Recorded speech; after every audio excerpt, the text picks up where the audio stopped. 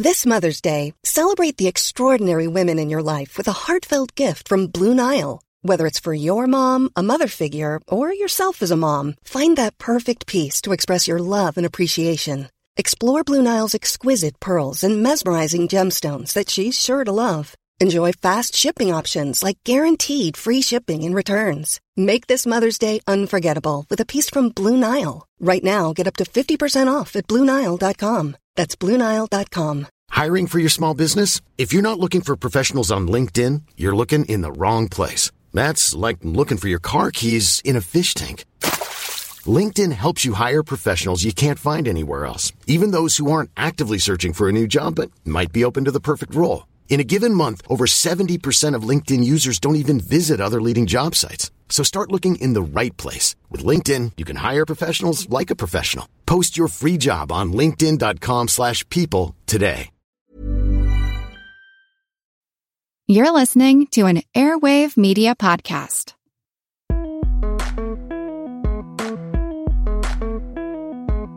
You can't be half pregnant, my mother always said. So either you're the world leader on authentic modern design, or you're not.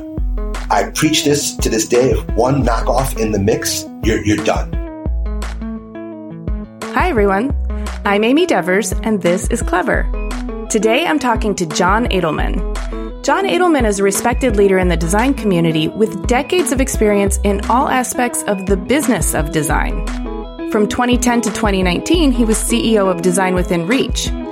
During his tenure at Design Within Reach, John transformed the business from a struggling, money-losing purveyor of both authentic and knockoff goods to the world leader in authentic modern design. John's visionary collaborations with some of today's most talented designers resulted in scores of successful collections of modern furniture. Subsequently, Design Within Reach became a highly respected business, resulting in an internationally publicized sale to Herman Miller. John also serves as executive chairman of the board for Krypton, sits on the board of trustees for Design Industries Foundation Fighting AIDS, and on the board of directors of Be Original Americas. He is currently co-founder of beverage brand Fourth and Pride Vodka, which donates 5% of profits to LGBTQ+ organizations, combining Edelman's business acumen with his lifelong advocacy work. Plus, he's got a famous watch collection and stories galore. This is just the tip of the iceberg. Here's John.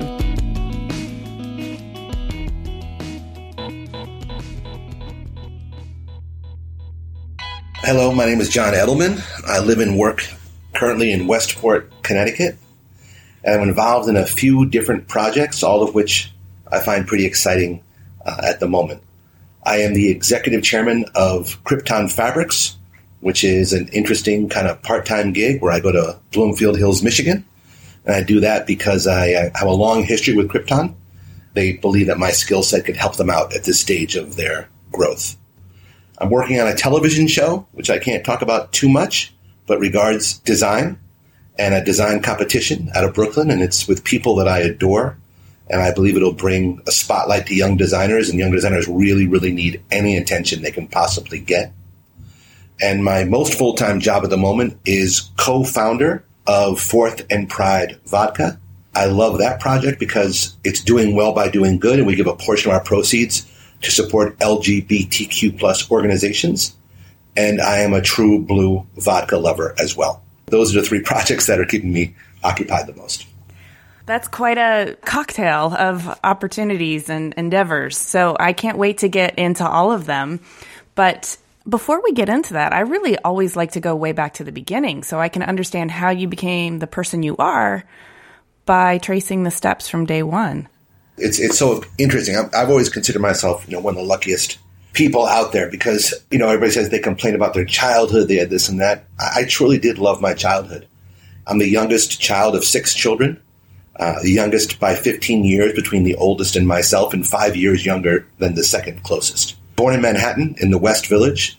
When I was born, 6 kids was enough to have in a brownstone. My parents couldn't survive there anymore, so they moved to Connecticut and went from being city people to country people. We bought 50 acres in the corner of a town called Ridgefield, Connecticut in horse country. And so where the older kids were raised in the city, I was raised on a horse farm. By the time I was 3 years old, The oldest 3 kids had gone off to college, so it was really just 3 of us on this 50 acres with horses and dogs and all this kind of stuff. So I had almost the opposite experience of my older siblings. The house was pretty amazing. My parents were big dreamers, and they found 2 barns 4 miles away, took them apart, and had them rebuilt on our property as our home. Wow. So we had soaring ceilings, and they took the exterior barn wood and installed it on the interior of the house. I thought it was normal to live in a place like that. It was, pretty cool. They had a mixture of old masters paintings on the walls with dogs ripping apart cows and blood and meat, next to Tiffany lamps, next to Warhol sketches, next to a Saarinen womb chair with a huge floss light in the middle. That sounds like my subconscious. I know, it sounds like a weird dream. I was lucky enough to really grow up in this home and have all these influences. I didn't understand how they affected me, but they did. My parents had basically all gay friends from the design industries, and I thought that was normal. I didn't understand that was rare.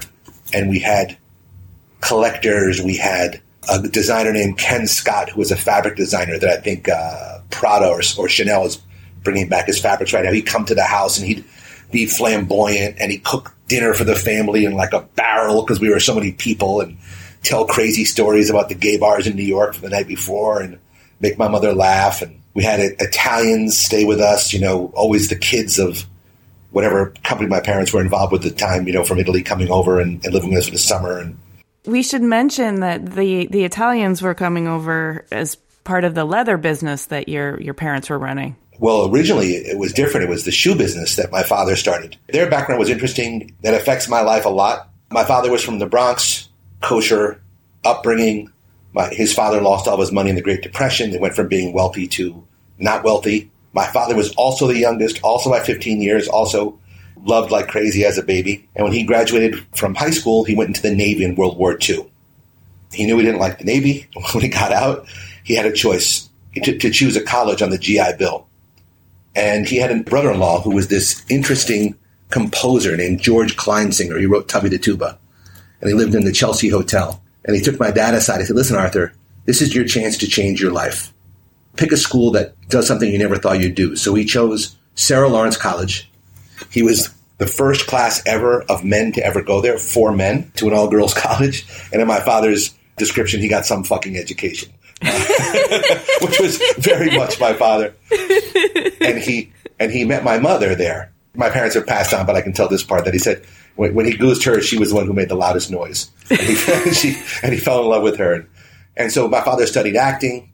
He was an actor, 6'6". My mother studied social work, became a social worker, true old school Sarah Lawrence liberals. When they graduated, my father became a professional actor and did one off-Broadway traveling show with Earl Jones, James Earl Jones' father. It's called The Little People. Then soon after that, he was an unemployed actor.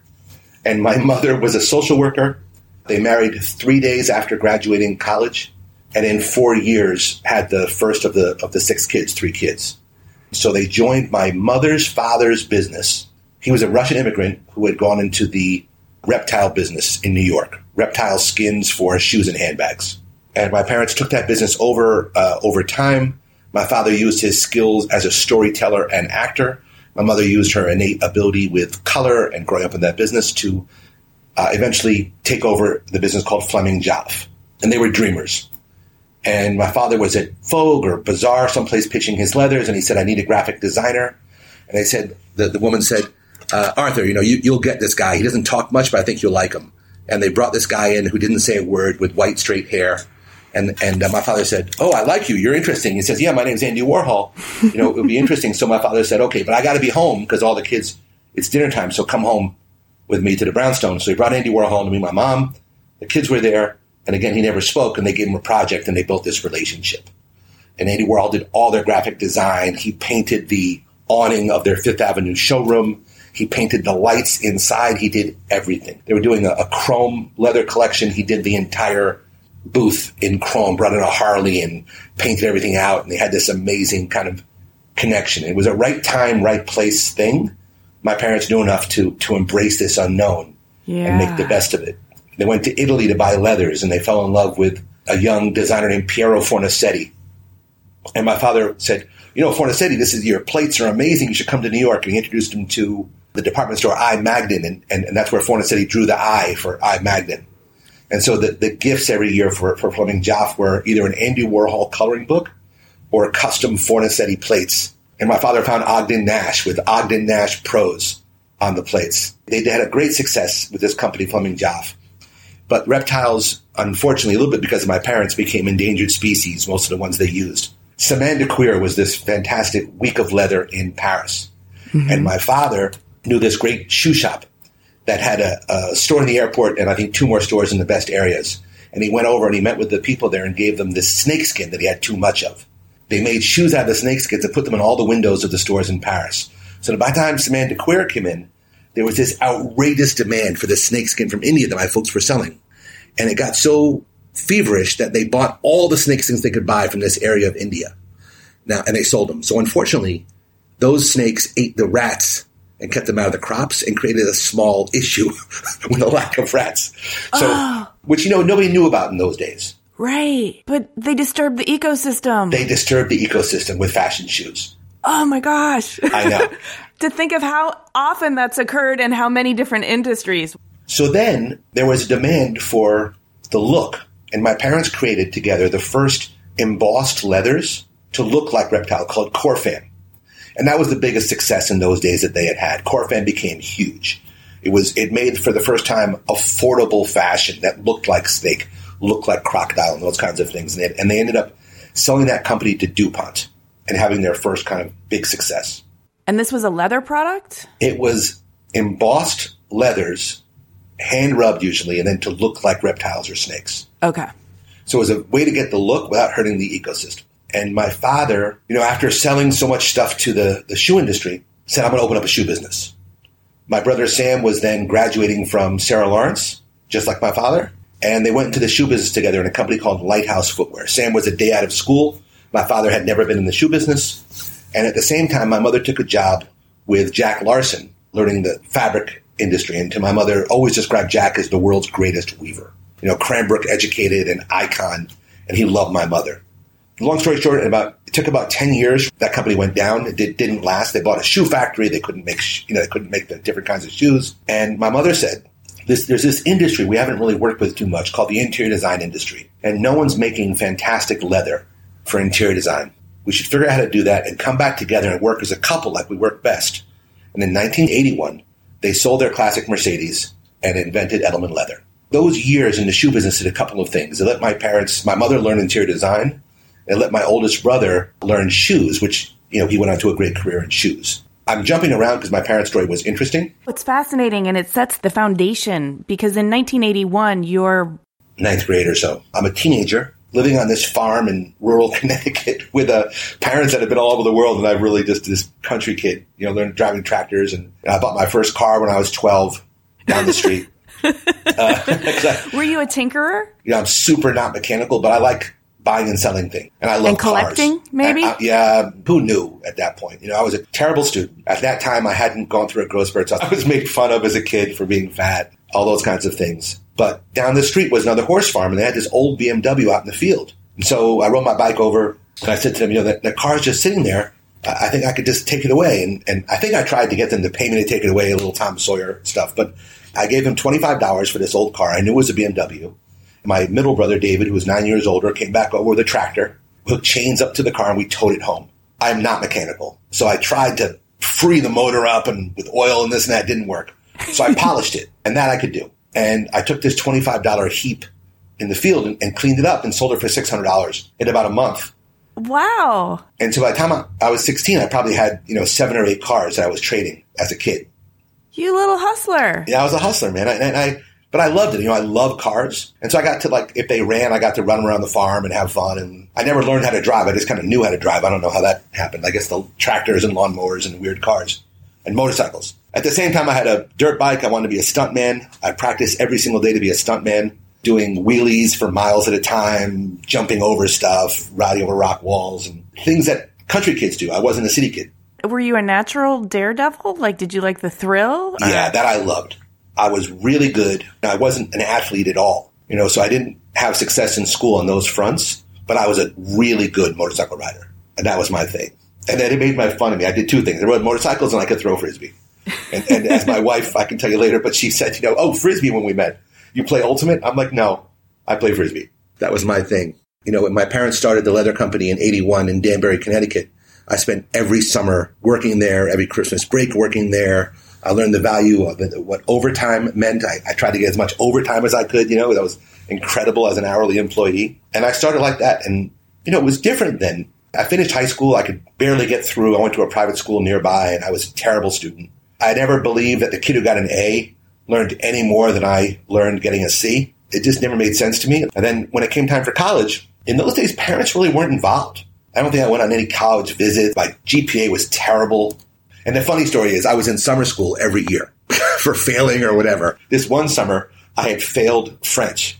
And I was taking French to make up the credit in summer school. And I met this really cool guy in my class who was taking French to get ahead. And that was Peter Salick, actually, who I ended up working with for years at Waterworks. And now I'm on the board of Design Leadership Network that he runs. And he's always been such a leader and such an overachiever. But we made friends in 10th grade and stayed friends for all these years.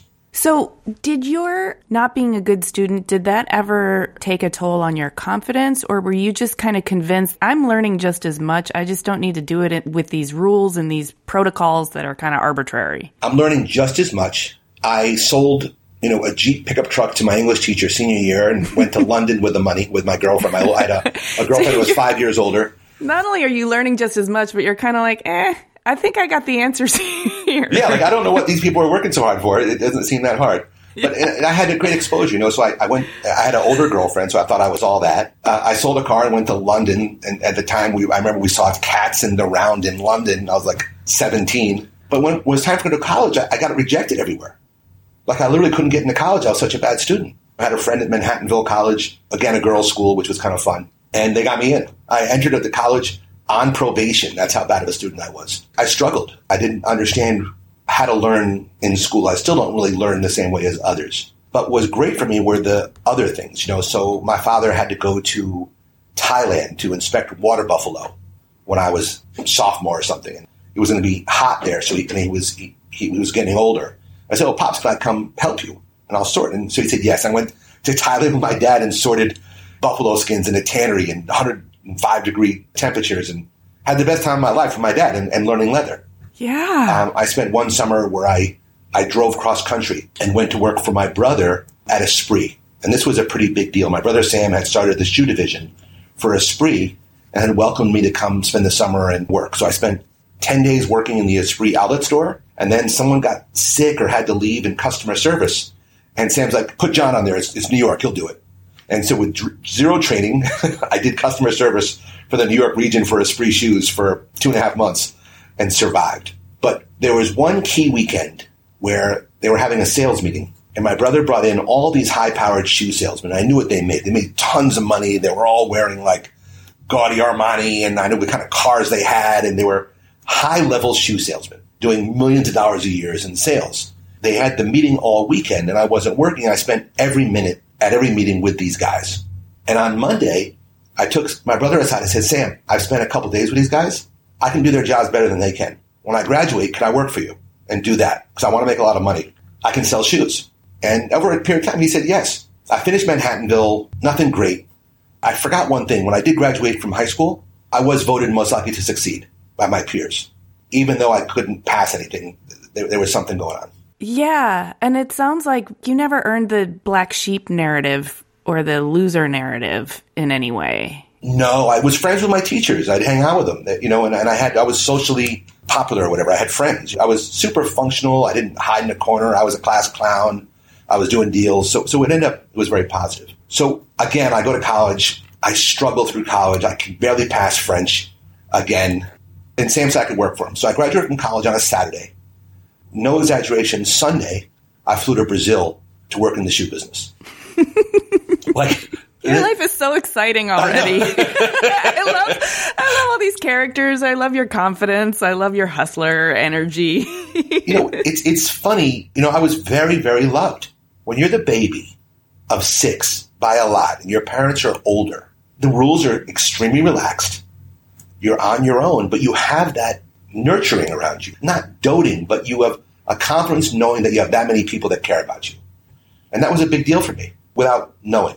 So I'm in the airport by myself in New York. I had been overseas alone, during college one time to the south of France for summer school, which was a good scam I hooked up. But I go to the airport and I'd gone through some kind of customs clearing. And this little guy comes over to me, like he must have been 5'2", 5'3", in a very expensive Italian suit. Looked like a mafioso. And he says with an accent, are you John Edelman, Sam Edelman's brother? And I said, yes, sir. And he goes, give me your passport and your ticket. And I did. What do I know? He comes back in like 30 minutes. I'm sweating. I know I'm going to be in trouble, something terrible. And he gives me a taped up shoebox and he upgraded me to first class. And I'm like, oh my God, I'm bringing drugs. Yeah. I'm a dead man. I'm going, but then I thought to myself, who brings drugs to Brazil? But still, this is also like mysterious. It's so mysterious. No one told me anything. There's no cell phones, right? 1988. And I'd never been to Brazil. So I take the box, I hand carry it on the airplane. And then when I arrive in Brazil, some guy meets me coming off the plane and walks me around customs. Whoa. And I'm like, here I am. Now, my brother's going to kill me. Now I'm a drug dealer. And it turned out I was doing a favor for 9 West Shoe Company, ferrying a shoe last to Brazil. They had to get there quickly. It wasn't anything too scary, but it started off scary. But why would they have to walk that around customs? Because they could in those days. They wanted to make everything a VIP experience. I thought it was criminal, but it was normal for the time. Man, the school of life is teaching you fast. Oh, real fast. I mean, this is my MBA starting now. When you're ready to pop the question, the last thing you want to do is second-guess the ring. At BlueNile.com, you can design a one-of-a-kind ring with the ease and convenience of shopping online. Choose your diamond and setting. When you find the one, you'll get it delivered right to your door. Go to BlueNile.com and use promo code LISTEN to get $50 off your purchase of $500 or more. That's code LISTEN at BlueNile.com for $50 off your purchase. BlueNile.com, code LISTEN. Hiring for your small business? If you're not looking for professionals on LinkedIn, you're looking in the wrong place. That's like looking for your car keys in a fish tank. LinkedIn helps you hire professionals you can't find anywhere else, even those who aren't actively searching for a new job but might be open to the perfect role. In a given month, over 70% of LinkedIn users don't even visit other leading job sites. So start looking in the right place. With LinkedIn, you can hire professionals like a professional. Post your free job on linkedin.com/people today. Clever is supported by Tools and Weapons, the podcast hosted by Microsoft Vice Chair and President Brad Smith. A recent episode took Brad to Venice, where he connected with Yves Ubelman, a partner whose company, Econem, has developed a game-changing technique for creating digital architectural models so comprehensive they've been dubbed twins. During the relative quiet of the pandemic, Yves and his team used drone-captured photography and powerful AI to create a full-scale digital twin of Venice, a city threatened by climate change and over-tourism. On Tools and Weapons, Yves tells Brad how he's using this incredible technology to help preserve some of the world's most endangered cultural heritage sites in pristine detail so they can be studied and appreciated for generations to come. To stay current on some of the most innovative people working with AI today, follow or subscribe to Tools and Weapons with Brad Smith wherever you get your podcasts. Hey, Clever listeners, we're getting excited for New York Design Week in May. This year will be better than ever. ICFF, North America's leading platform for contemporary design, will take place from May 19th to the 21st at the Javits Center in New York City. I'll be there, and I'm excited to let you know how Clever is collaborating with ICFF for Launchpad at Wanted, formerly known as Wanted Design Manhattan, and the Emerging Designers Showcase. Launchpad is an international platform for emerging designers that introduces new concepts and showcases prototypes of furniture, home accessories, and lighting. It is the best place for manufacturers to meet new designers, discover fresh ideas, and potential products to develop. The best of Launchpad winners will be selected by a jury of renowned industry professionals, led by yours truly. And they will go on to be featured in another edition of the popular Emerging Designers Showcase. I'll be leading the Emerging Designers Showcase live on the Talks main stage, where the 5 Launchpad finalists will have a chance to present their projects to our esteemed panel of professionals. It's always a really good time. So mark your calendars for Sunday, May 19th at 4 p.m. Both Launchpad and the Emerging Designers Showcase are presented with media partners Clever, that's us, and Design Milk, and with support from American Standard and Lumens. Visit icff.com to learn more and register to attend. Those are the letters icff.com. Come by and say hi. I would love to see you there. Support for Clever comes from Wix Studio. Instead of reading you another, let's be honest, boring ad script, Wix Studio just sent me this wild-looking Alice in Wonderland-themed website to scroll through and tell you about. So, whoa. This is not the web I'm used to. There's something called mouse parallax, which makes it feel like you can go deeper into the screen. And as I scroll down, it's like I'm falling down the rabbit hole. And things are moving in depth and perspective. Even my cursor has morphed into a glowing little orb. There are all these no-code animations that make this place feel organic and alive. And Alice is wearing some pretty cool shoes, by the way. Okay, I know I'm mixing up my narratives now, but we are definitely not in Kansas anymore. Your turn to go down the rabbit hole. Build your next web project on Wix Studio, the platform for agencies and enterprises.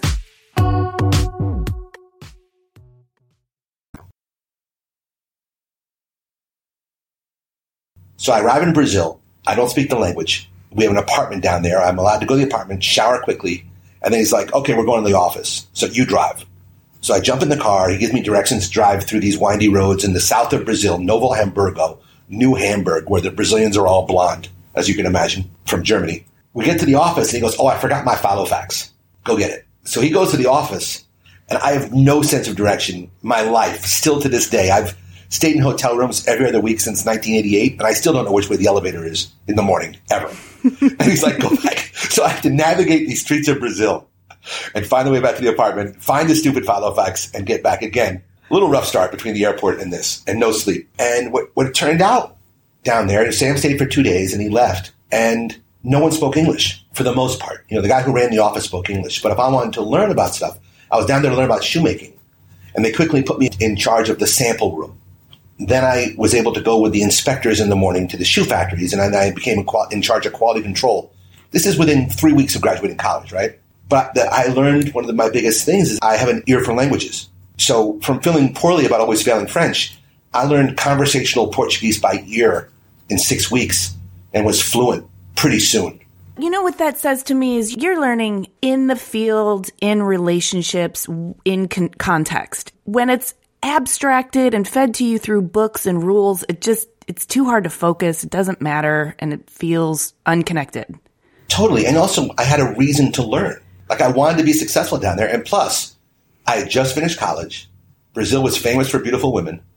And we were in a great position. So I was the only American in the area, except for one guy of like hundreds of people that spoke the language. And so I could go out at night. I had a car. I had total freedom down there. Wow, and, that sounds so fun. It was so fun. It was the time of my life. So I was down in Brazil, between Brazil and New York, and the company was based in California. It was Sam and Libby then. For almost 3 months before I visited the corporate office in California and moved, Sam said, John, you know, you're a natural seller, so you're not allowed to sell for a while. You got to learn the business. So I came home from one of the trips, and they hired this old school, we used to call them shoe dogs. And he's a legend. His name was Terry Anderson. And like we said, not the hostage. Terry was an interesting guy. He had survived Vietnam, so he had survivor's guilt, and he was wound up, but he was a famous shoe salesman. And he said, John, go with Terry to go see JCPenney's. They need a factory guy just to back him up, and we're going to start a private label division. I go with Terry to JCPenney's. We do a presentation. We come back. Sam said, oh, the people from Penny's called. They loved it. The only thing they said was, sorry, Terry, they want John to manage the account. So I went from the factory guy to the sales guy, and I started the private label division for Sam and Libby. Maybe that was a year after graduating college. And I turned JCPenney's from zero volume with us to over $15 million in a year and started this great division for the business. So I started with JCPenney's. There was a company called Mervyn's. I ended up putting the first shoes in the Limited. We did a sandal collection. I cold called them. And then we moved the company to New York, and Sam wanted to be in J. Crew. At this point, I understand how you've already sort of got a love of fine objects, but like, is your fashion sense really part of this as well? No, and to my brother's credit, he tortured me. So like, I'd arrive to work, and if my tie didn't match right, I'd literally be sent home. Okay. So your ability to sell sandals really didn't have to do with like knowing what was coming down the pike in terms of fashion? Well, I was told. So Sam said, we had presentations, and in the vein of my father, fashion's about storytelling. So I knew, and I eventually went to Saint-Tropez and shopped sandals in Saint-Tropez eventually, right? And I knew it, but I could tell the story that the team just got back from Saint-Tropez, and the Tropéziennes are happening all over Europe, and this kind of strap is better, and la, la, la. And I could tell all those stories. So I, fake it till you make it, and eventually I ended up learning all that. My mother had been fashion director of shoes for Macy's as a random job to support Edelman Leather in the early days. So she worked directly for Ed Finkelstein, who was the chairman, and she ran fashion direction for shoes. We had it in the family. My father was in fashion of the times. Yeah, it's in your DNA, it's in your osmosis, and you're only one phone call away from like somebody who's already in it. Yeah, okay. And these shoe salesmen didn't know anything, right? They were just programmed, so I was able to learn that stuff. $15 million in shoes that retail for $19.99 is a lot of shoes. I think I sold 1.3 million pair in 1 year one time, so it was pretty amazing. Oh man, think of the ecosystems you're disrupting. Well, people have to wear shoes. Yes, it's true. Right. And I opened up J. Crew, and I opened up the Limited, and all these kinds of things. I was lucky enough. My brother always gave me huge opportunity. So during that time in California, I also met a young guy named John McPhee, who invited me to dinner maybe a year in. He had joined a little later. Went to dinner, and he brought his wife. He's a couple years old, like 3 or 4 years older than me, and their newborn baby, Anna. And they put Anna in the basket under the table. We had this amazing dinner and became friends. I had no idea that he'd be my best friend today from then, but we track our friendship by how old Anna is because, she was at the table, weeks old when we met. Anna's 30. Right? Anna's our measuring stick. And then we moved the company to New York, and for a period of time, we'd just gone public, and Sam kind of stayed off in California for a while. And John and I were on our own. I can't remember all the details as to why, but we stepped in and kind of ran Sam and Libby for a few months.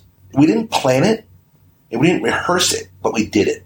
And it was like magic. It just worked. We had different strengths. We could go about things from different directions, but come to the same conclusion. We had the guts to question each other. We didn't want to do each other's jobs. And we knew at that point that we would be a team, forever. During that time, after New York, my parents had Edelman Leather. It was a tiny business. It was always struggling. My brother David worked there for a while. My sister Mary was working there. It was tiny. My father had been asking me almost every day to come back and work in Edelman Leather. I never wanted to do that right after school because you don't know anything, and then all you end up knowing is how they teach you, so you don't bring value. And so I always tell people with family businesses, it's great to have your kids come in, but send them away for a while. Let them work somewhere else. So they have a value when they come in that can challenge you from a different perspective. And Sam had given me this amazing opportunity. I traveled the world. I was selling. I was production, international. And so I thought I had something to bring in. On my dad's 70th birthday, he had a heart attack at the house, which scared the daylights out of my family, right? If you imagine 6-foot people crying hysterically at Yale New Haven. And he was fine. He ended up being fine. In typical Arthur fashion, they put a stent in. He goes, I feel wonderful now. I feel so much better. He came out a day later, dancing for the most part. Although he never danced, but feeling great. And after that heart attack, I said, okay, I don't own any of the shoe business. Let's go back and let's do something that is the best of the best. And I joined Edelman Leather. Just before that, I had met my wife, my future wife.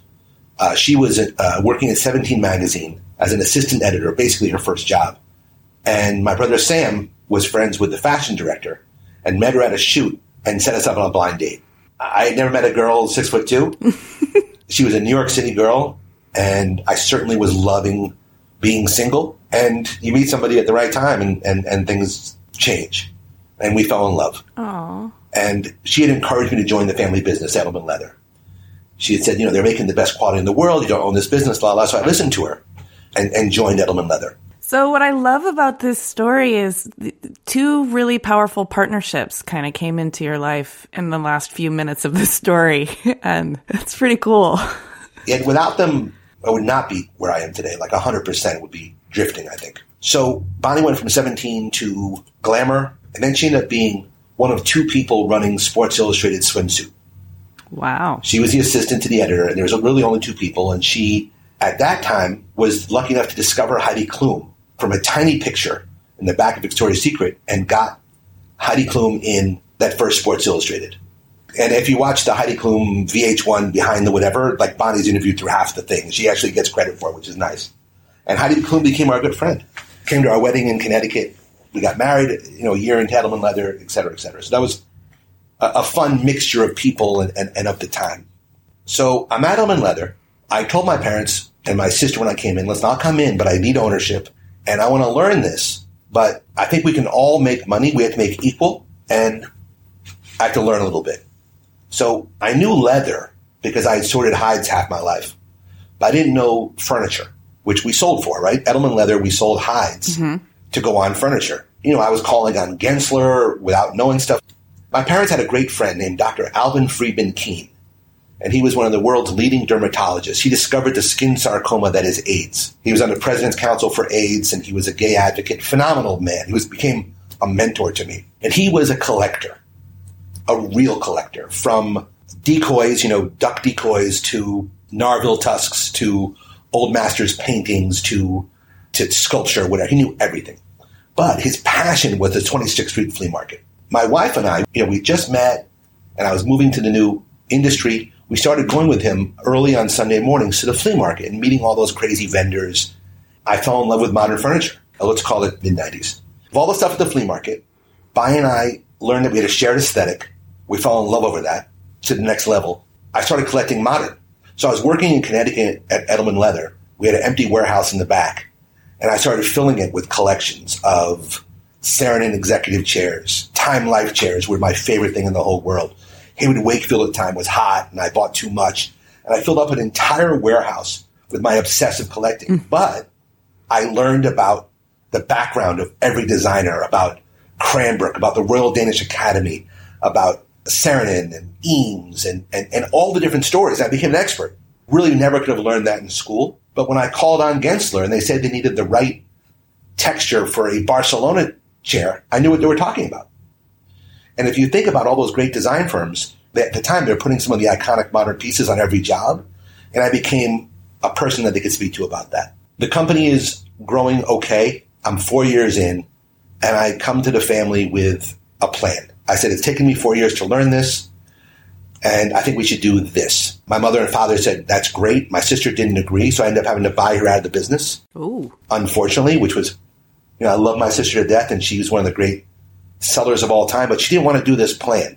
And it was okay. She ended up having a great life. So I had to buy her out of the business. Sam and Libby had closed, and John McPhee was working for Candies. And I said, John, we're going to work together again. Your worst day in the leather business can be better than your best day in the shoe business. Let's work together. And he believed me. And I didn't want him to be an employee. We need to be partners. So I worked with my mom and dad. We gave him a discount to buy in. He bought into the family business. Very few people can bring someone into a family business. My father was always like, what's he going to do?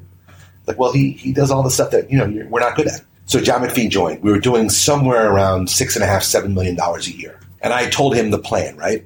We need to get rid of all multi-line sales reps. We need to create our own sales force to tell the story. And we can be the only leather company in existence that takes care of every aspect of a certain client's life. We can do the headboard they wake up in bed on. We can do their breakfast room in their house, the leather for their private jet when they fly to work, the corporate interior when they get there, the Le Cirque when they have dinner there, and then the Four Seasons when they go to bed will have our leather as well. We can be all four parts of the industry and not just one. So if you think about it, Spinneybeck was contract, Townsend was aircraft, Cortina and many others were hospitality, and there was a million other people doing a million different things, but no one had focused on the lifestyle of that consumer, of the best. And Edelman Leather is and was the best leather in the world. And I was able to say that with confidence. And we did it. And we grew the company from somewhere around $7 million to $70 million in those ensuing 8 years. So you can imagine I traveled all the time. My father was creating new product for us with great romantic stories. My mother was a colorist and she was amazing. But, their health was deteriorating quick. So almost within the first year of McPhee joining, my dad lost his leg in an accident on the farm while we were at Neocon. Oh, my goodness. And my mother had consecutive back operations. So again, without really planning it, the two of us were running a business. That's how that real growth happened. We got graded into Herman Miller. We're the first leather company ever to get graded into Herman Miller. I had to present to Eames Demetrius at the case study house in Southern California to get his approval. Can you imagine? I just started collecting. It's my favorite thing in the whole world. I get to go to the case study house and present to Eames Demetrius. And I'll never forget, he left me alone in the kitchen of the case study house. And he left me for a while, and I got bored. And I was about to clear the table off to throw leather on it. He goes, no. No one's touched that for 50 years. Oh, my God. Move away from the table. So he took me outside. And I ended up presenting to Eames Demetrius and his whole staff on the lawn. Then he gave us the blessing, and I went to Miller and presented there with his blessing and ended up getting graded in. It was truly the collecting, the one of those patterns that brought us to Miller, and it worked. We got every NetJet airplane. We established a relationship with this company I'm with now called Krypton and got the exclusive rights to Krypton for leather and got standardized at Starboard hotels, NetJets, everywhere they needed a little bit of cleanability. We're able to leverage that and really do well. I mentioned that I learned Portuguese in Brazil. The company was based in New Milford, Connecticut. There were 25,000 Brazilians living in the neighboring town. I sponsored 11 Brazilians to work in the warehouse and grow to other jobs at Edelman Leather. And so when I was sorting hides every day, which even as I was president of the company, I sorted hides for a period every day, I'd speak Portuguese and practice with the Brazilians. They would practice English and I would speak Portuguese. And they were all telling me how they were buying these expensive homes. I'm like, guys, I don't know how you can do that. I know what you make. And, there's these new mortgages, and I said, oh, my God, when do they due? They're like, in a year. I called a family meeting, John McPhee, my mother and father, and me. And I said, guys, we're going to have a financial collapse. And my parents were getting older and needed a lot of care at the house. Very, very expensive. And I didn't know we could afford that if we didn't do something. And we literally started a sale process. So wait, what you're telling me is through speaking Portuguese and having an ear to the ground with your Brazilian workers, you anticipated the financial collapse and prepared to sell the business before that happened? Yeah. Holy shit. I know. And I'm not that smart. That was pure luck. If I was that smart, I would have shorted the stock market or done something even more intelligent. But we started the process, and my mom and dad and McPhee believed me. Who does that? John McPhee, my best friend, he lived in Darien, Connecticut, and he had a little mafia on his street of the right financial guys. Peter Salick, who I was friends with from 10th grade, had invited me a year earlier to join YPO, Young Presidents Organization, which I did. Changed my life because I was able to meet all these great entrepreneurs, and they helped guide this process along with McPhee's mafia of hiring a great investment bank, a phenomenal lawyer, and not just selling quickly, but going through the whole process, which we did. And we ended up selling the company. I always thought it would sell to Miller, but it sold to Knoll. And Knoll bought our company. We closed on the deal October 1st, 2007, which was literally within weeks of the peak of the economy. And then we stayed on and managed that business for 2 years for Knoll before moving on. Yeah, everything is interconnected. Collecting 26th Street flea market, learning Portuguese, finding a good partner, a wife that encourages you to do the right things, that, all those things kind of led to a moment, right? And that really worked. My parents had never had money in the bank, although they lived like kings. I'd always spent more than I made. So we all made our first hit. It was nice to have money. My wife had discovered that she was a photographer. She was in the fashion business, all those kinds of things, Sports Illustrated swimsuit, but never had developed her own art. We're out in the country. I travel all the time and strand her on this farm, a New York City girl. And so she was angry at me for that a lot. But she did discover that she was a great photographer. And my mother said, Bonnie, forget all these other things. The magazines, do photography. You're amazing. And she did, and developed a series at that time of Uruguayan horses. And that's another long story, but an amazing horse series. And so I said, Bonnie, when we sell Edelman Leather, I'll have time and I'll be more around the family. And I'll help you develop your photography business. We published a book. And she was so happy. Finally, I was going to pay attention and do the right thing. We sold the business. We're ending the 2-year relationship. Knoll says they don't want to hire us, whatever. McPhee and I take a meeting with a friend of mine. We're a management team. We can do this and that. And he says, do you ever hear of this company called Design Within Reach? Oh. And I'm like, oh yeah, I love Design Within Reach. You know, I'm a modern furniture collector and they sell modern. And I go in there and I talked to the salespeople and I tried to get graded in through Herman Miller. And I had all this strength. I love that company. He goes, well, a friend of mine just acquired them and you should meet him. I'm like, okay, that sounds cool. A couple weeks go by. I don't hear from them. I call up my friend Billy. Billy, oh my God, I can't believe you called me. You got to be in New York tomorrow morning, 9:00. Meet with this guy, Glenn Krevlin. You got to go in the city. You know, they need, okay, that's cool. As we go in the city, meet with Glenn Krevlin. He is an investor who ended up owning Design Within Reach. Long story, by chance in many ways. And a second meeting I had with him on a Saturday, I took him to the Edelman leather showroom. Then we took a taxi down to Restoration Hardware in the Flatiron. He had owned Resto before. And explained to him what McPhee and I thought we could do to Design Within Reach to save the business. It was in a terrible situation. It was kind of in a death spiral then, right? It was a death spiral. It was doing $120 million a year, losing $25 million a year, layoffs, knockoffs, et cetera, et cetera. And I told him what we wanted to do. And he said, cool, I believe in this. And, you know, we had known retail from the shoe business. We knew interior design from the leather business. John had been a retailer with his parents at Jumping Jacks.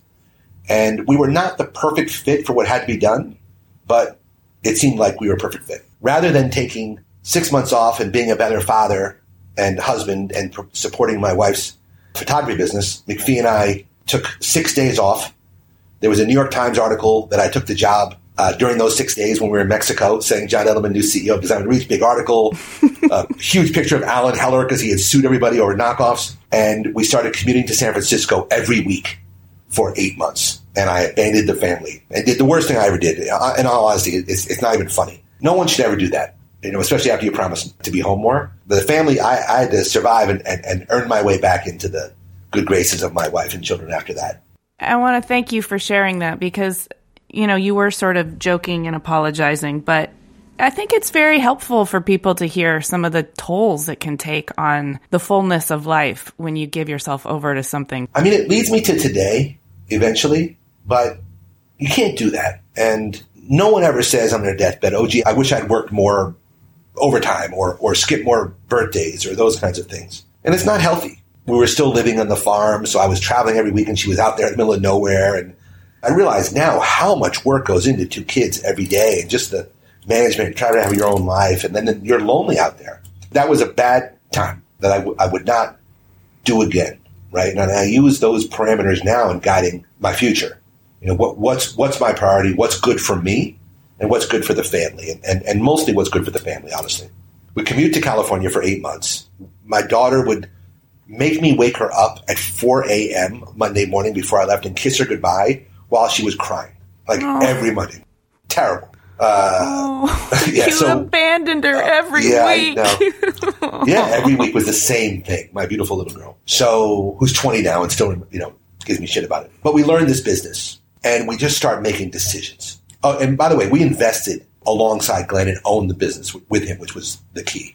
Yeah, it's all in. All in. So they're doing knockoffs. There's no one running the company. They had laid off all kinds of people and not even kind of kept track of what jobs they did.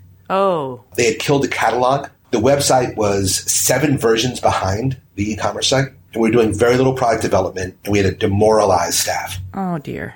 So we start January 4th, 2010. And we have to walk out there and introduce ourselves. We call a company meeting, and I still, to this day, I do run hot, and I'll sweat in certain public presentations, which is fine. I've lived through it. I survive it, and I've been successful, so I'm okay with it, but I do. People think, oh, you okay? Yeah, I run hot, man. It's okay. So I go out there, and everybody looks at us with just disapproval. I'm not used to that. You know, no one believed in us yet. They've been screwed over. And we have to win these people over, and we tell them some of the plan, and we just go to work. The office is in a skyscraper, like overlooking the city, and the CEO's office is in the corner, black with an alley. All the views were with IT, and they had covered all the windows with whiteboards, right? So it was just this weird place. Design was on the other side of the building from my office, which I couldn't take. And McPhee and I just started making decisions. There were 72 stores, 35 of which lost money. Those 35 were the last 35 they opened within 2 years. We had a board in the office that listed all the stores, the ones that lost the most money down to the ones that made the most money. And we said, okay, we have to close these stores. We closed stores without even going to visit them. We were hemorrhaging. We had to save this business. Unlike many retailers who work with malls and such, they may have 50 stores, but they probably have 2 landlords. we were mom and pop. So every single store had a different landlord, and McPhee had to go and negotiate a deal with every single one of them to close those stores. Wow. On the design side, we had to get rid of all knockoffs, and we did that within a month. We dumped them all through the outlet store and took them all off the website and the catalog, and Alan Heller became a good friend. You got to save your soul with that, too, because knockoffs, that's not how you're going to build a brand with any sort of integrity. You can't be half pregnant, my mother always said. So either you're the world leader in authentic modern design, or you're not. And I preach this to this day. If one knockoff in the mix, you're done. I'm also was the president of Be Original Americas and now the ambassador. Things come full circle, right? So I really believe in that cause, and that saved the business. So we closed the stores. We brought back the catalog. We updated the website. This is over a period of time. About 6 months in, we hold a company meeting and said, listen, people, we've had a good 6 months. We're on the right track, but we're moving the company to Connecticut. And, I'm like tearing when I tell these people, right? These people that love the business. One more important thing. We asked every current employee when we first got there what was broken. Oh, that's key. And took all those reports and used that as part of our guideline as well. They knew. They wanted to do the right thing, and they weren't allowed to. They didn't want to do knockoffs. They were forced to. And we used that as part of our guideline to how to fix the business. We had this meeting, and we're going to move the company to Connecticut. Anybody who would like to come with us, you are welcome. We don't have any money. As an example of not having any money, all the travel the company did for those first 2 years were on my Starwood points. We paid every bill with my Starwood Amex and used that so we could afford travel because we had no money for travel. So we did trade shows, and the regional managers would do all their visits all on my Starwood points. Wow. It was so funny. I ended up being a Starwood ambassador because we used so many rooms. They thought I was traveling myself, 300 nights a year. But we played every trick to save that business. We had this amazing meeting to tell people we're moving.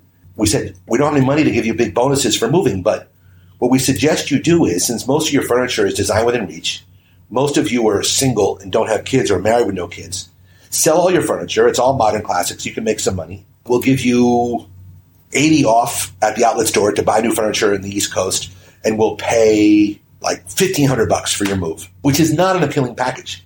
To this day, one of the things that makes me the most emotional when I tell the story is 50% of our employees move with us. Wow. It's a big deal. They came out with like U-Haul, or they just flew and they started new lives in Brooklyn and New York and Connecticut, and they believed.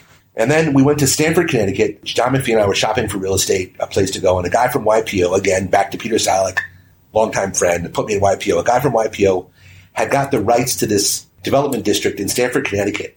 We wanted to have a place in Connecticut but close to a train station so that people from New York could make it there easily. So within walking distance to the Stamford's train station was this amazing old brick warehouse. It was the former Yale lock factory. And we saw it, and it had survived like a few fires. So it was completely burnt out, no windows, but this very beautiful rectangular classic brick structure. I'm such an idiot. I'm like, I love it. And McPhee's like, shh. And our friend of ours, a guy named Carl Keener, gave us free rent across the street and built out the brick building for us. And we moved everybody into this cool brick former Yale lock factory in Stamford, Connecticut, and restarted the business. And in that place, the average size of a design within reach store when we bought the company was around 1,500 square feet. It's very hard to show people how to live with modern bedroom, living room, home office, etc. in 1,500 square feet. So we built our first store in that building that we had designed in what we thought was huge, which was 6,000 feet. And we used that as the model to go from. And it worked. We started hiring designers from all over the world, like Norm Architects and David Weeks, who I'm a huge fan of. He's so talented. So we hired designers from all over the world. We moved to a bigger format. We started doing more what you call private label, but we never called it that. It was the Norm lounge chair. It was the Jeffrey Burnett recliner, whatever it was. We never said it was private label. It was always telling the story of the designer first, telling a repeatable, memorable story about the designer, and then telling them the details about the furniture. And that was a huge change. Yeah. You put the human before the product, and I think that's huge. Yes. And the designers needed the exposure, because if you think back to the days when Charles and Ray Eames won the design contest at the MoMA, and the key to winning that was Bloomingdale's would be the retailer and Herman Miller would be the manufacturer. There was nobody filling that role anymore, so Design Reach filled it. And we gave people these great opportunities, Egg Collective, They were known in the couture market. We made them known as a household name. And you can go through the list of designers we worked with them, between Cleaner Atlason to whomever. We changed their lives because we mailed 1 million catalogs a month and told their stories. So designers wanted to work with us, which, I went from Philippe Starck ditching me in Milan to being invited to every cocktail party that he was at. Milan year 1, 2010, we weren't invited to a dinner. We had no money. We had to beg all of our vendors to come back to us. The top 10 vendors left us. Casina, Muto, everybody had left us. So we had 40 meetings in that first Milan week, the first time I've ever been to the Salone, to beg everybody to come back and work with us. What we learned in that first week was no one had more than 3 stores that did authentic modern. So they actually needed us. And we learned the power that we had if we used it properly in the industry and got them all back. That was really exciting. So we're in Connecticut. We opened up the flagship on 57th Street. We had an Edelman leather showroom for 20-something years in the D&D. I knew the value of that little area, probably the most important design area on the planet in terms of doing business, the D&D building in New York. And we were walking by, John McPhee was walking by a dig on 57th and 3rd. That was going to be a building. And we contacted the people that were doing it and got that amazing flagship on 57th and 3rd. To prove out our concept of the bigger stores that we started in Stanford.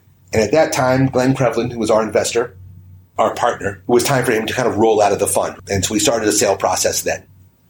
So we had taken the company from 110 or 20 million, losing 25 million, to 225 million, making 25 million. And we started another roadshow sales process. We showed it to all the big players. And there was a man named Brian Walker, who had been the CEO of Herman Miller. Just a great guy.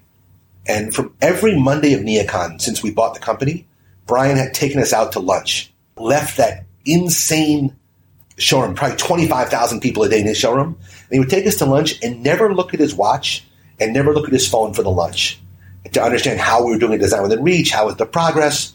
Because, we were a huge retailer of Herman Miller product and really their face to the consumer, if you think about it. How else would you buy Miller for the most part? Right, because they're contract. Exactly. And at the end of the sales process, Brian Walker and Herman Miller bought Design Within Reach. It was a big deal.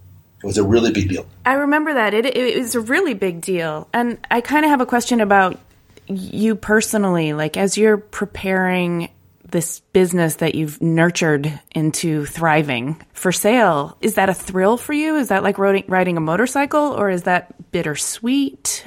Well, the sale process is like riding a motorcycle as fast as you possibly can with no helmet. Okay. It's so intense. You have to get your rhythm. I always tell the story that we were in L.A. with the bankers, part of the roadshow, doing these huge investment companies that own J. Crew, The Gap, they own Starbucks, all these big firms that had huge investments. The first night we get there, we use a discount code to stay at the Four Seasons on Doheny for like $200 a night. We're always trying to save. I love cars, and for some reason I have this thing for minivans. So I'm driving us around in a minivan, and we go to the first presentation, and there is no energy.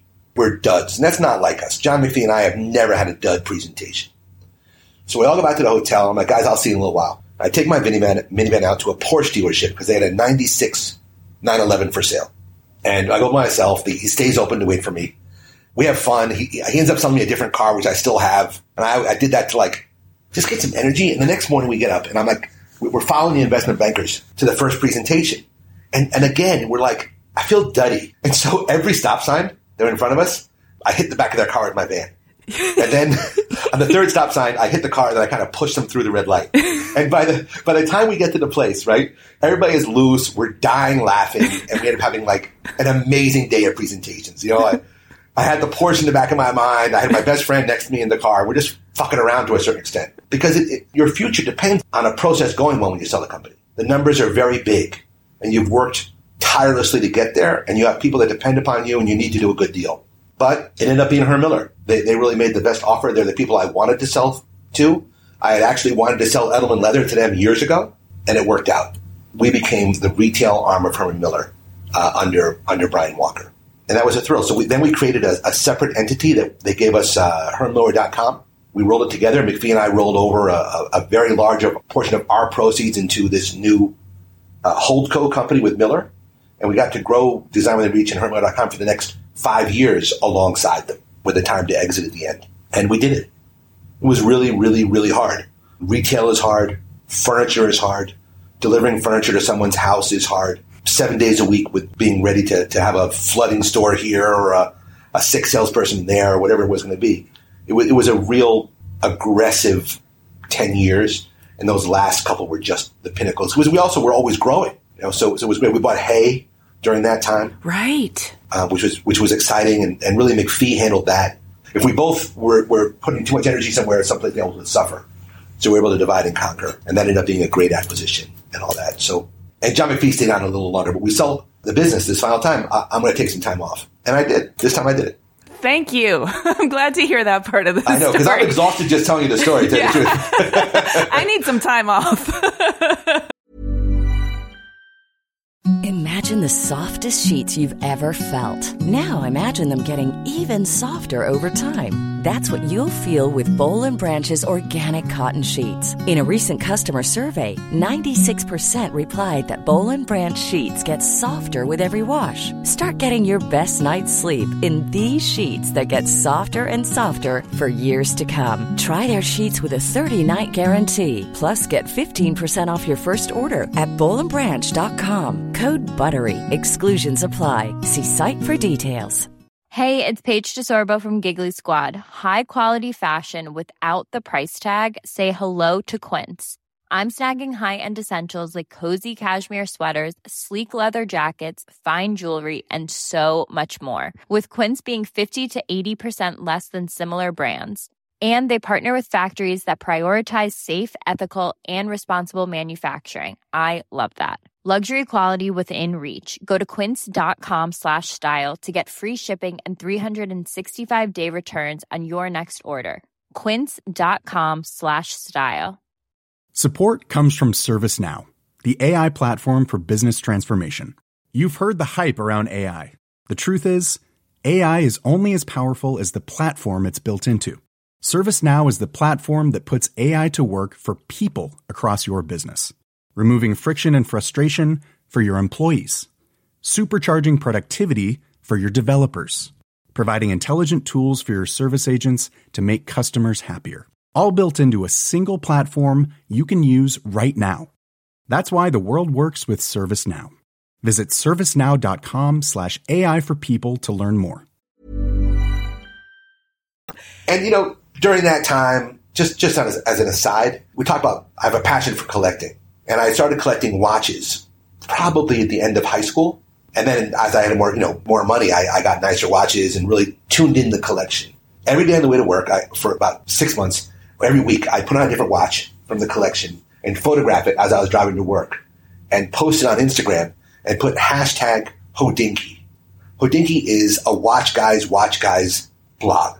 And now it's a website. I have a small investment with them. They do all kinds of things. They were the authority on watches.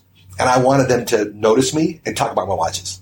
And I could have called somebody who knew somebody and met them, but I really wanted to do it organically. And they did. They reached out to me.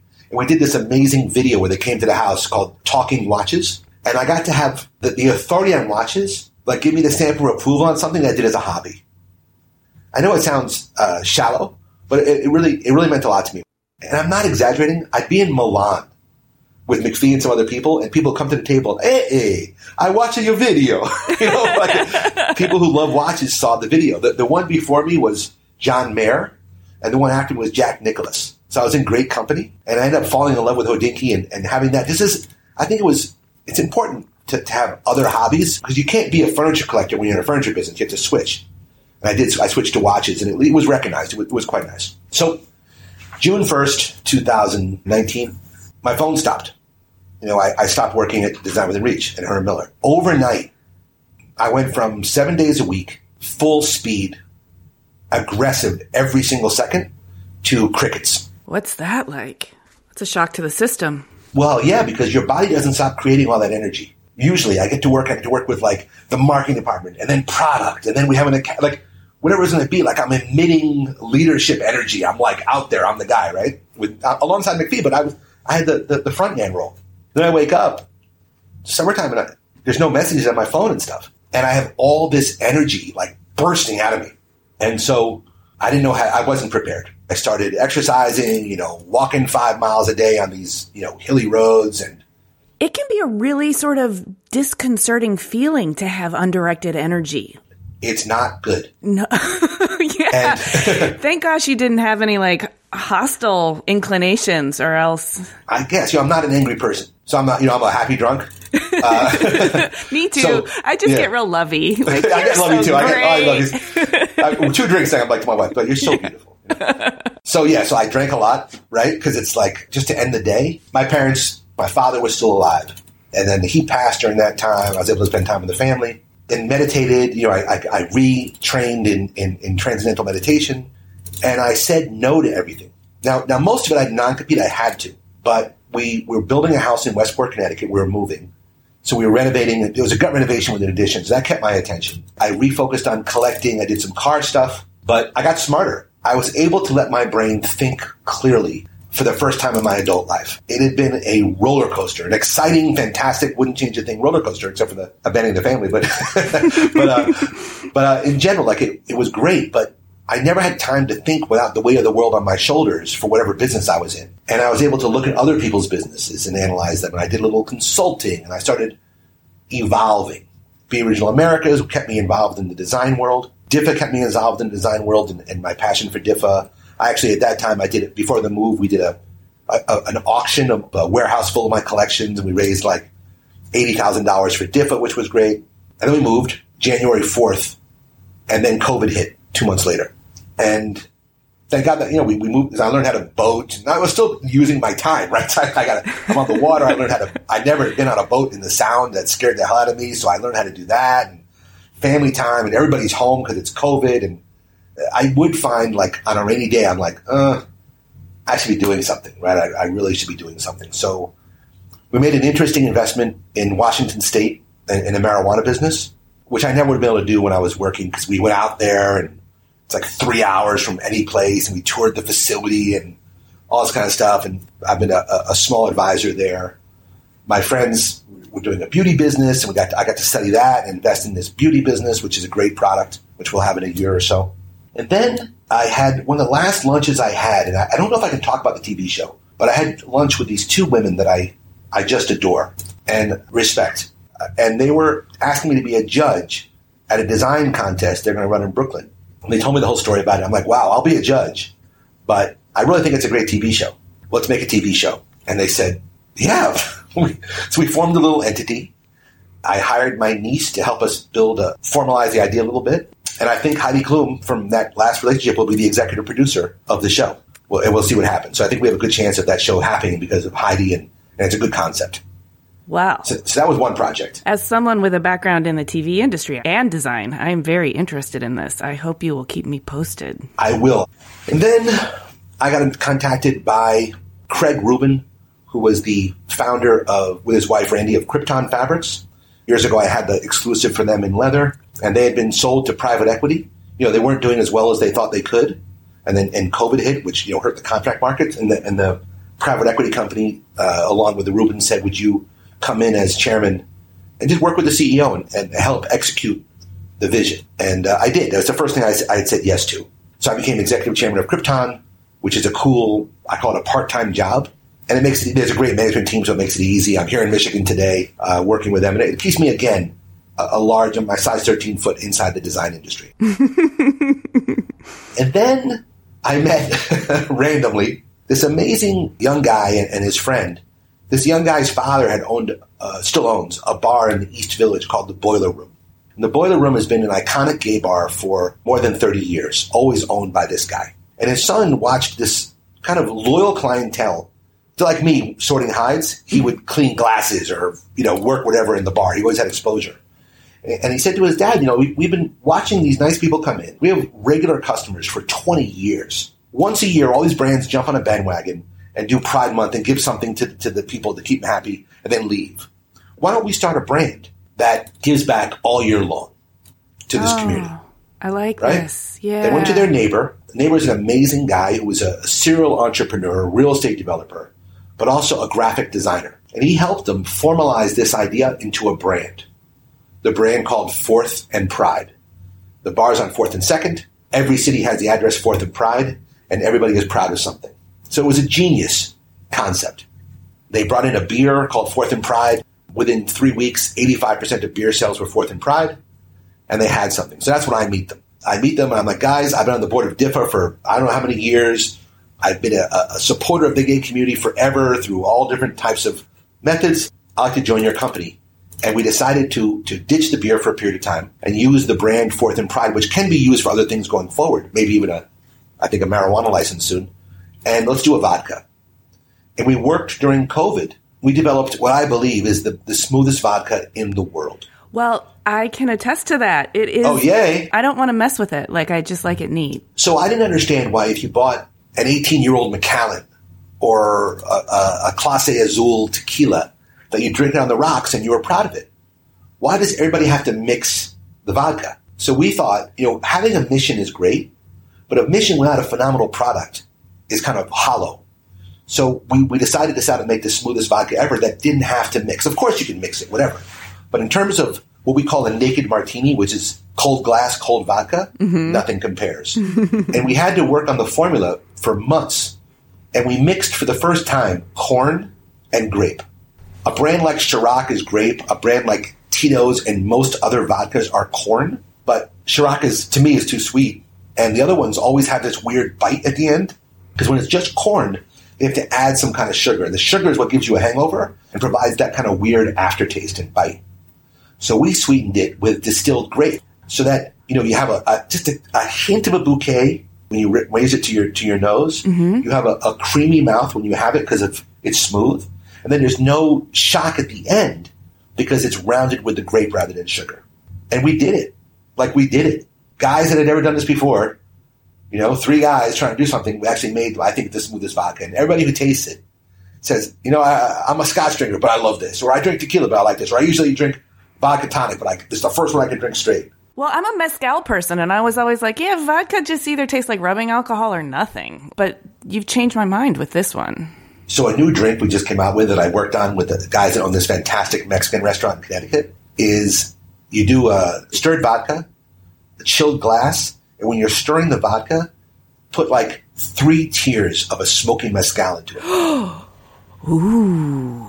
And it's a fantastic winter martini or Mexican martini, whatever you want to call it. Mm-hmm. It's amazing. It's my new favorite drink. I love mezcal too. Well, let's have a few of those and then we can all be like, John, you're so great. You've done so much for the design world. I just love you. I talk about my dad and I got to travel the world together at Edelman Leather. We went to Italy. My father and I went to Italy to buy leather. We did maybe 6 trips a year. And we're both drinkers. Because he was older, we take always one night at the beginning where he had to rest. And since the leather area is near Vicenza, you fly to Venice. So we'd always fly to Venice, go into the city, and spend the night to relax. And we go to Harry's Bar and drink Harry's Bar martinis, which are the frozen glass and frozen vodka. And that's how I was raised. We bought those same glasses. We both had them in our freezers. And it was that experience, part of it, that inspired how to have a clean vodka and those kinds of things. I love this whole story. It is this story of a very rich and resilient and charmed life, full of characters and kismet and full circle situations and deep connections and long relationships and collaborative partnerships. And wow, you've taken me on a journey, and I feel like it wasn't quite a motorcycle ride because that probably would have been a little too intense for me, but it was the sports car for sure. Fair enough. I love it. I'm sure I pissed some people off or forgot some things, but that's how it goes. Well, I have loved this conversation, and just to wrap it up, I feel like I have a couple of really important questions that I need to harvest some wisdom from you before I let you go. I hope I don't let down, but let's go. In terms of how you operate, I mean, you already said you're not really a good student. You learned in the field when you had a sort of contextual motivation for learning.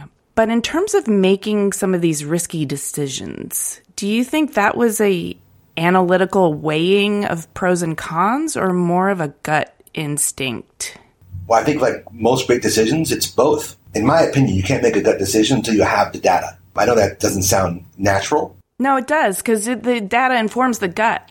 And having someone to argue with helps a lot. So we made a lot of decisions, and I think the benefit of not having time is helpful sometimes. I think you can overthink things and question yourself too much. Otherwise, you make a decision and go in. And employees and your fellowship would prefer to have you make the wrong decision than not have a decision. Right, because they feel the uncertainty as a sort of ennui and directionlessness.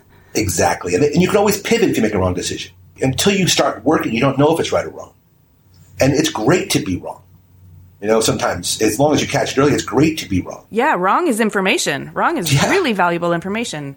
Yeah, discovering you're wrong is important. That's really helpful. And then, since you've been so instrumental in telling the stories of designers, making careers, and giving people their start, I wonder if you have any advice for designers and entrepreneurs that are emerging from school or just getting their careers started right now in this weird time with the pandemic, when there's climate crisis and racial justice crises happening. What do you think is kind of important for them to know, or how to calibrate their compass?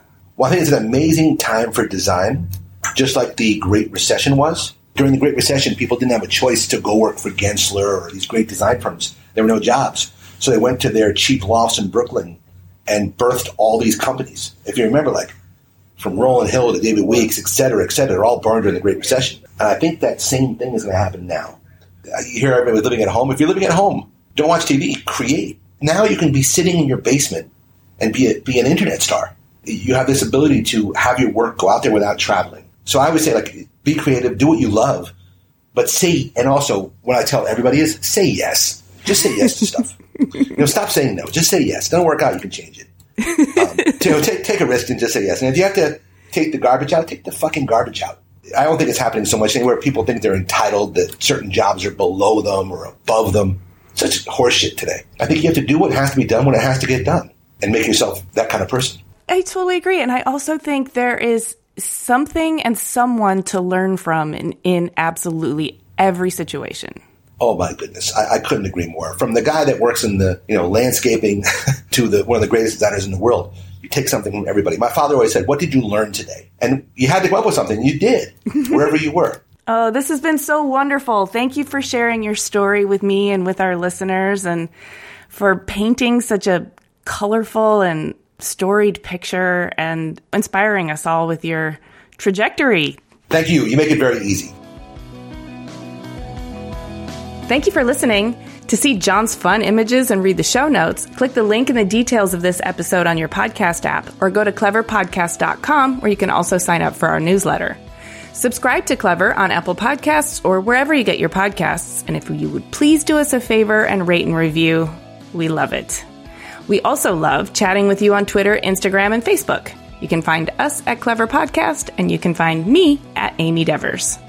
Clever is produced by 2VD Media, with editing by Rich Straffolino, production assistance from Ilana Nevins and Anushka Stefan, and music by El1011. Clever is part of the Airwave Media Podcast Network. Visit airwavemedia.com to discover more great shows. They curate the best of them, so you don't have to. Clever is proudly distributed by Design Milk.